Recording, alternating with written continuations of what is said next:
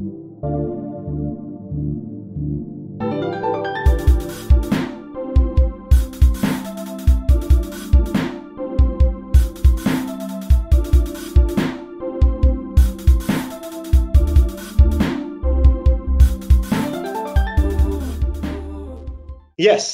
I know it feels like a lifetime since we last saw each other, but I promise it was only 2 weeks. 2 weeks, of course, full of changing nappies and invoking the holy spirits of burping, as my baby boy is officially 1 month old. This is Pospo and Braincast for Mostly Learning. Last time, we had the chance to explore the extremely common yet equally complex matter of headaches with one of the world-leading experts and one of the 2021 awardees of probably the most prestigious award in our field, the Brain Prize, and our guest, Professor Peter Goadsby. If you missed that, make sure you watch the video on YouTube or indulge my Greek accent by listening the whole session on Spotify. This week, though, we take a virtual flight to Montreal and McGill University, where we find today's guest. And what a guest. He is the director of the McGill Group for Suicide Studies, but also the head of the Depressive Disorders Program. He has, give or take, 515 publications, which is approximately 505 more than myself. He has been cited over 3,000 times. He's among the 2020 highly cited scientists. He has more than 32 career awards, including the prestigious Margolis Brain Disorders Prize and the Colvin Prize for Outstanding Achievement in Mood Disorders.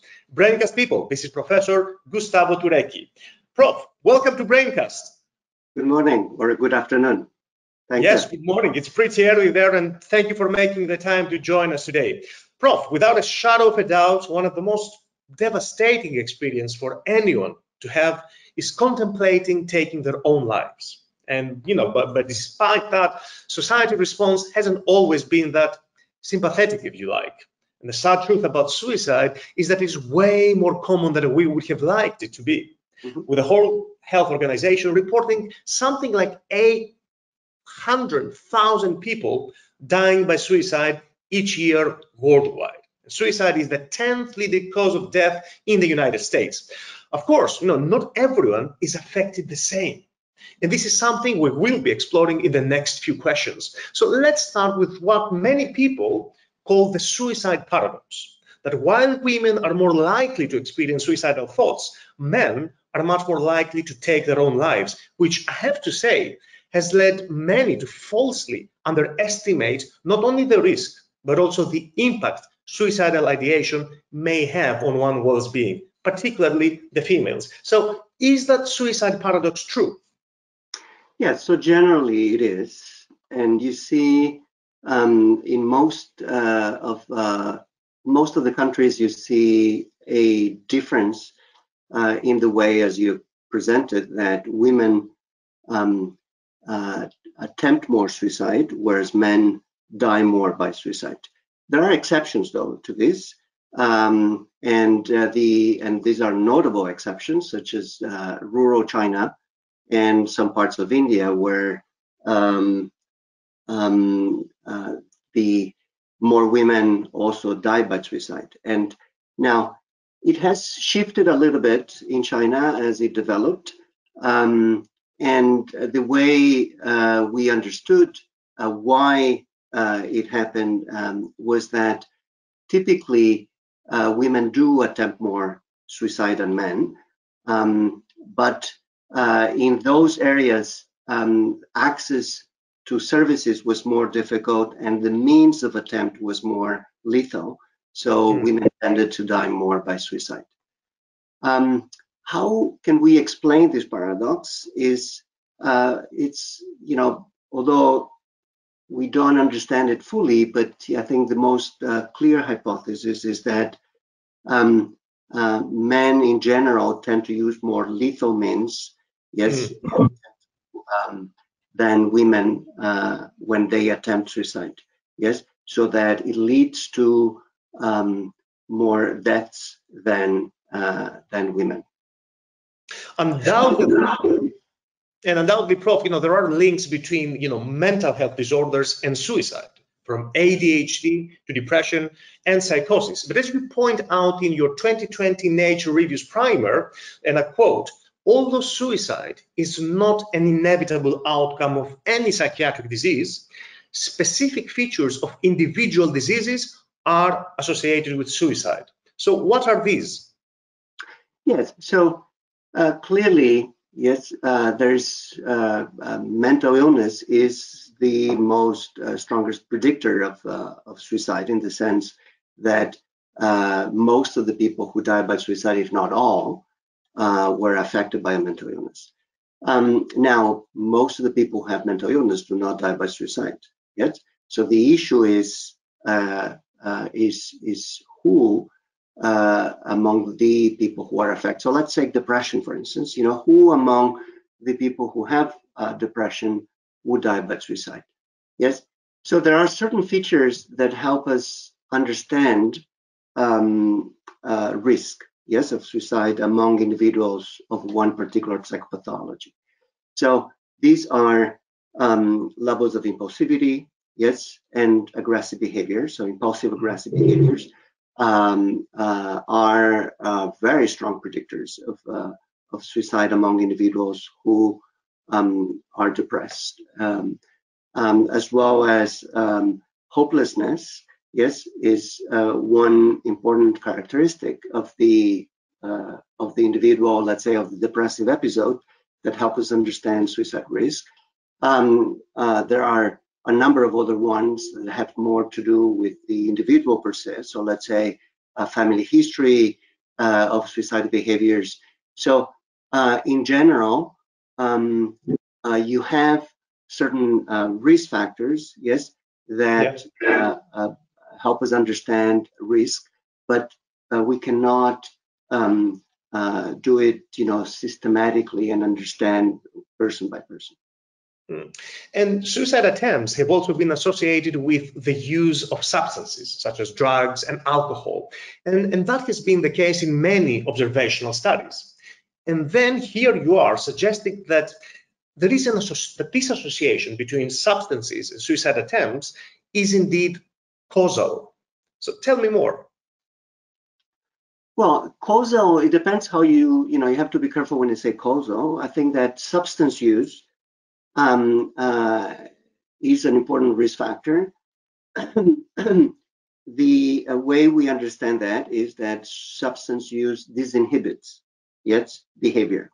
So, so if you are, let's say, in an episode of depression, with depression, you would have typically suicidal ideation. Yes, suicidal ideation is to some extent, part of the natural history of depression, and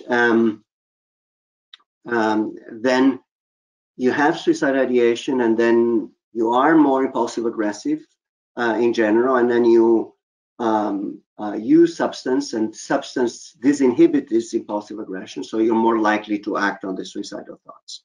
So that's somewhat of the model in which we understand the use, the comorbidity between substance and depression, leading to an increased risk of suicide. And so we touched on, sex differences, the impact of ill mental health and drugs. We do know, though, that variation in suicide also exists between countries, to some extent, also reflecting the impact of culture. So Greece, for example, has had traditionally extremely low suicide rates, something that rapidly changed after the recession. And a recent research letter by Paul Nestad looking into suicide mortality trends in Maryland in the States during this pandemic. So he showed an increase in suicides in Black individuals that also happened to be poor. And you also recently co-authored the paper published at JAMA Network Open showing how leveraging social support can improve outcomes in adolescents, including suicide-related outcomes. So the question is, do you think that the poor and socially disadvantaged are disproportionately affected by suicide? Well, look, I think first, you have to understand that, there are a number of different factors that play a role. So clearly, poverty associates with a number of negative mental health outcomes. Yes, so suicide is not an exception. what you said about, you know, geographic variation and variations in suicide rates, you have to understand that yes, there is variability that it's mostly attributed to time and socio-demographic variabilities, you know, in between societies. Yes, so you have as well. There's nothing innate to a particular group that makes it more predisposed to suicide, as far as we understand. But risk factors change over time. Yes, and change geographically, and that's what determines variability between communities, including socio-demographic factors and poverty. Yes, so with you know, with poverty, we have decrease in social cohesion or decrease on protector, you know, on social protecting factors. In some, you know, and depends also in countries to countries, you know, you have different social supports, and even within particular regions, you would have this variability. Yes, so let's say you talk about Greece and other countries, which, you know, even within a country, yes, you would have variabilities within regions. Yes, so and then you would have regions that have much higher rates of suicide, whereas other regions that have, you know, lower rates of suicide. So it is difficult to compare countries per se. Yes, you have national rates, but then you have these differences. So even, for instance, here in Canada, we have in the north, in the northern communities, we have rates that are 10 times higher than the national average. Yes, so there is a lot of variability. The variability has to do with modifiable variable risk factors for suicide, you know, that change over time. And there's nothing related to individual risk factors. In one of your most iconic papers for The Lancet, that was cited nearly 1,000 times, you essentially consolidated what you call the stress diathesis approach of suicide. So can you tell me a bit more about this? Yes. So that it's a way to understand individual suicide risk. Yes. So you would have you know, individuals have a certain diathesis, a certain predisposition, yes, that it's given by who they are. Yes, so we are all made by, you know, a genetic makeup, and then we go through life and have life experiences that would interact with our genome and modify the genome, and then that makes us who we are. Yes, so that is the individual predisposition. Yes, and then you have events that occur in the life of the person and that interact with this individual predisposition. Yes, so that's the stress diathesis model, if you wish. Yes, the diathesis are, you know, it's made of all of these genetic and factors plus the modifications of the experience through epigenetic factors. Yes, and then you have events that occur. So let's say you know, you are exposed to a breakup, or you lose all your, you know, your means, or you were humiliated socially and publicly. So these are events that would trigger in many people, you know, depressive episodes. And then in some people, you know, these depressive episodes will lead to a suicide. Yes, and why is because we believe that these people have particular predisposing factors. Now, Prof, you have researched for many years one of the, let's say, less talked about side of suicide, the biological substrate. So you co-authored the Frontiers paper published this February, whereby using a post-mortem approach, you showed there is a clear astrocytic dysfunction in depressed suicides. And on a similar note, in a fascinating 3020 molecular psychiatry paper, you showed how a novel, long, non-coding RNA is involved in the regulation of aggressive, impulsive behaviors that in turn strongly predicts lifetime suicide behavior. So how are you hoping to use this information? How can you jump from astrocytes and long non-coding RNAs to actually suicide? Yeah. So look, I think we need to understand exactly what's going on in the brain of individuals who are depressed and think about suicide. And there's only one way of understanding is by investigating their brains and trying to trying to dissect and understand at the molecular level. I mean, that's my approach. There are other approaches as well that are valid, but my particular interest is trying to understand what happens at the molecular level. So when you do that, well, you need to understand that's exactly what is the diathesis, yes, and what are the stressors. So, the approach of my lab has been, in two ways. So first, we have focused on the impact of early life adversity, yes, because early life adversity is an important predictor of lifetime suicide risk, yes. So, and I think that we all can relate to that, even clinically, to see how individuals who went through significant early life stressors, yes, have a hard time regulating their emotions and behaviors, later on. And that, so we have been trying to understand, okay, so what happens with these individuals? So what changes occur in the brain as a result of the exposure to early life adversity? Yes.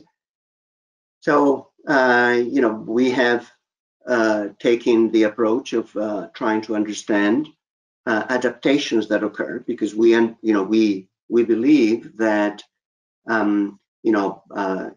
individuals who are exposed to life adversity early on in life, and at a period in which the brain is very plastic and adapting to environmental experience, the so-called critical periods, the brain adapts and adjusts to better respond to that particular environment. And then there are a number of processes that occur at the molecular level. So, these processes that collectively are referred to as epigenetics, yes, so would modify, at the molecular level, brain cells, yes. So we have investigated the changes that occur in these brain cells at the at specific epigenetic changes, like methylation, for instance, yes, and then have taken different approaches at looking at other molecular changes that occur, such as long non-coding RNAs. Yes. So, obviously we won't have time to get into details of this. Yeah, of course.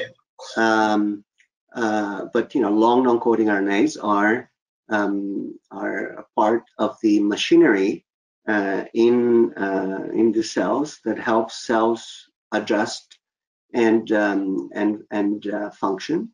And these are long, as the name says, long pieces of RNA that do not code to proteins, but have a regulatory function.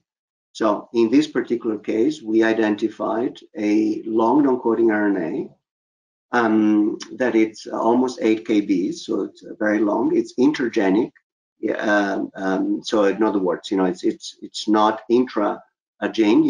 It's coded in between two genes, and was placed between the two genes that code for monoamine oxidase and that regulate one of the monoamine oxidase genes. Yes, and we've shown that this long non-coding RNA it regulates impulsive aggressive behaviors.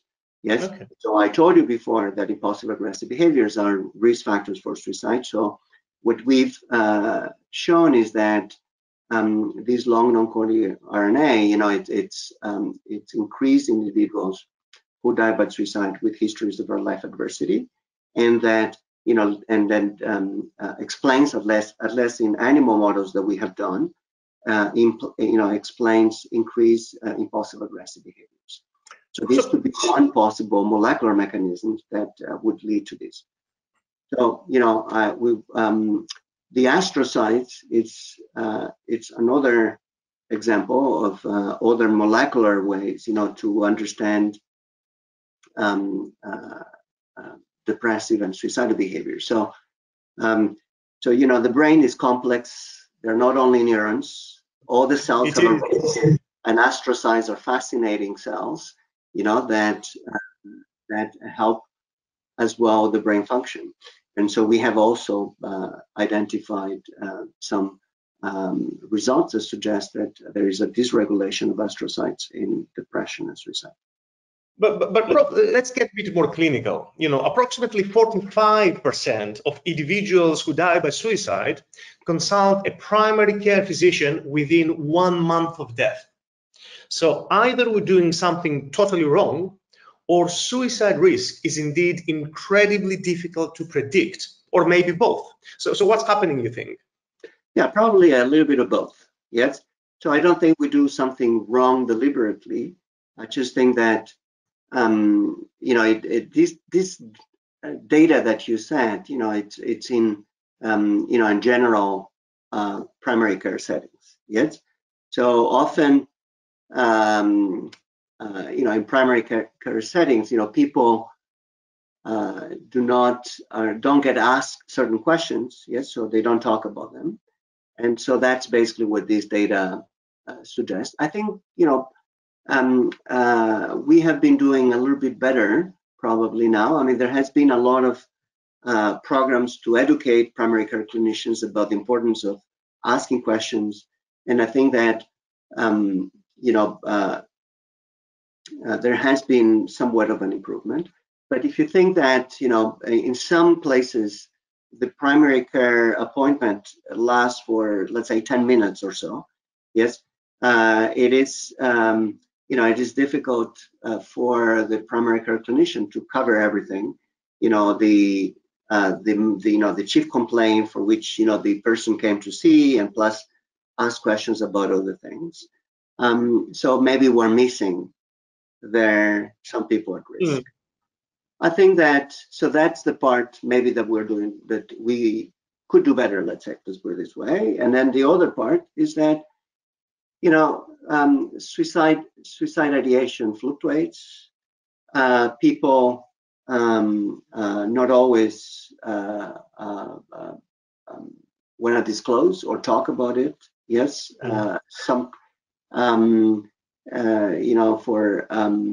for some patients, some people have difficulties talking about their emotions, or talking about particularly, if you talk in general in primary care, and also males, young males, who are at risk of suicide and die. So there are, I think that the approach that we have is not always ideal, and then so at that level, there is room for improvement. Now, do we know exactly how? No, we don't. And of course, the most important question is, what do we do after we establish that someone is at risk for attempting suicide? And while I'm way far from suggesting that a pill will solve the situation, I was really intrigued to read Keith Houghton's systematic review and meta-analysis of ketamine for suicidal ideation in adults with psychiatric disorders. So what they suggest is that a single infusion of ketamine may have a short-term, up to 72 hours, beneficial impact on suicidal thoughts. So are there robust pharmacological options, or do you think we have over-relied on these pharmacological options over the years? Yeah, no, so we don't have, we do have robust pharmacological options collectively, yes, but we don't have specific pharmacological options to address suicidal ideation, yes. Ketamine is one example. I mean, it's not specific for suicidal ideation. It does act on suicidal ideation, but not only on that. Yes, so you can say the same for all the other medications that we have, which are collectively, I think, efficient, but are not necessarily specific, for suicidal ideation. So ketamine, I think there's a lot of enthusiasm about this because, if you are in the context, let's say, of an emergency, yes, an emergency room, and you are seeing a patient that comes to the emergency room and it's suicidal, and then, typically what would you do? What you would do is that you will keep the patient, and if it's someone that you're very concerned, you put the patient on constant care, yes, and you would treat the suicidal crisis. I mean, I'm talking in general because obviously it depends on the case by case and the nature of the suicide crisis. But in general, if you are concerned, so you're going to keep the patient hospitalized and and then on constant care until the suicidal crisis, the episode, it's treated. That may take several days or weeks, yes, and maybe a month. So, by using ketamine, if the suicidal ideation improves and the suicidal crisis can be dealt more effective. So there's obviously tremendous advantages about this.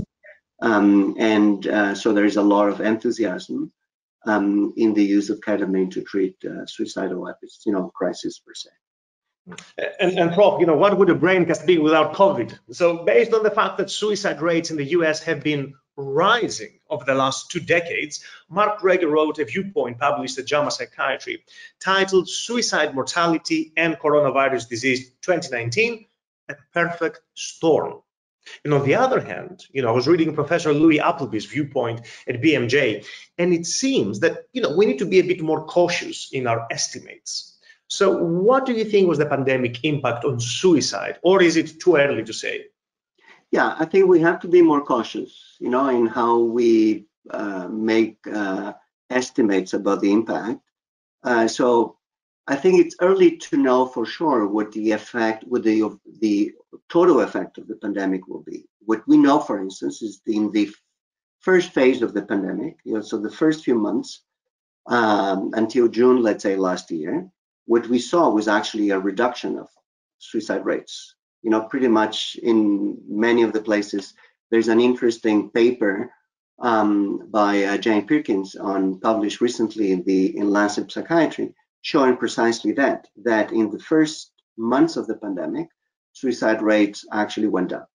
Yet, so it is possible to think about this because the first months of the pandemic, people was a general crisis, normalized isolation, normalized a lot of things. It was a lot of support, in many respects. So maybe that contributed to a reduce in suicide rates. But but we don't know yet. We don't have data yet, as far as I'm aware, for after the second and third phases of the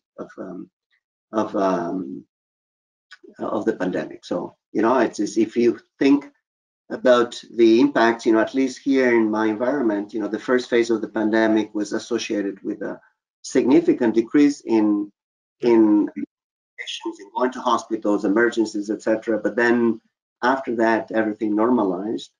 So we'll see. We'll see exactly how it comes.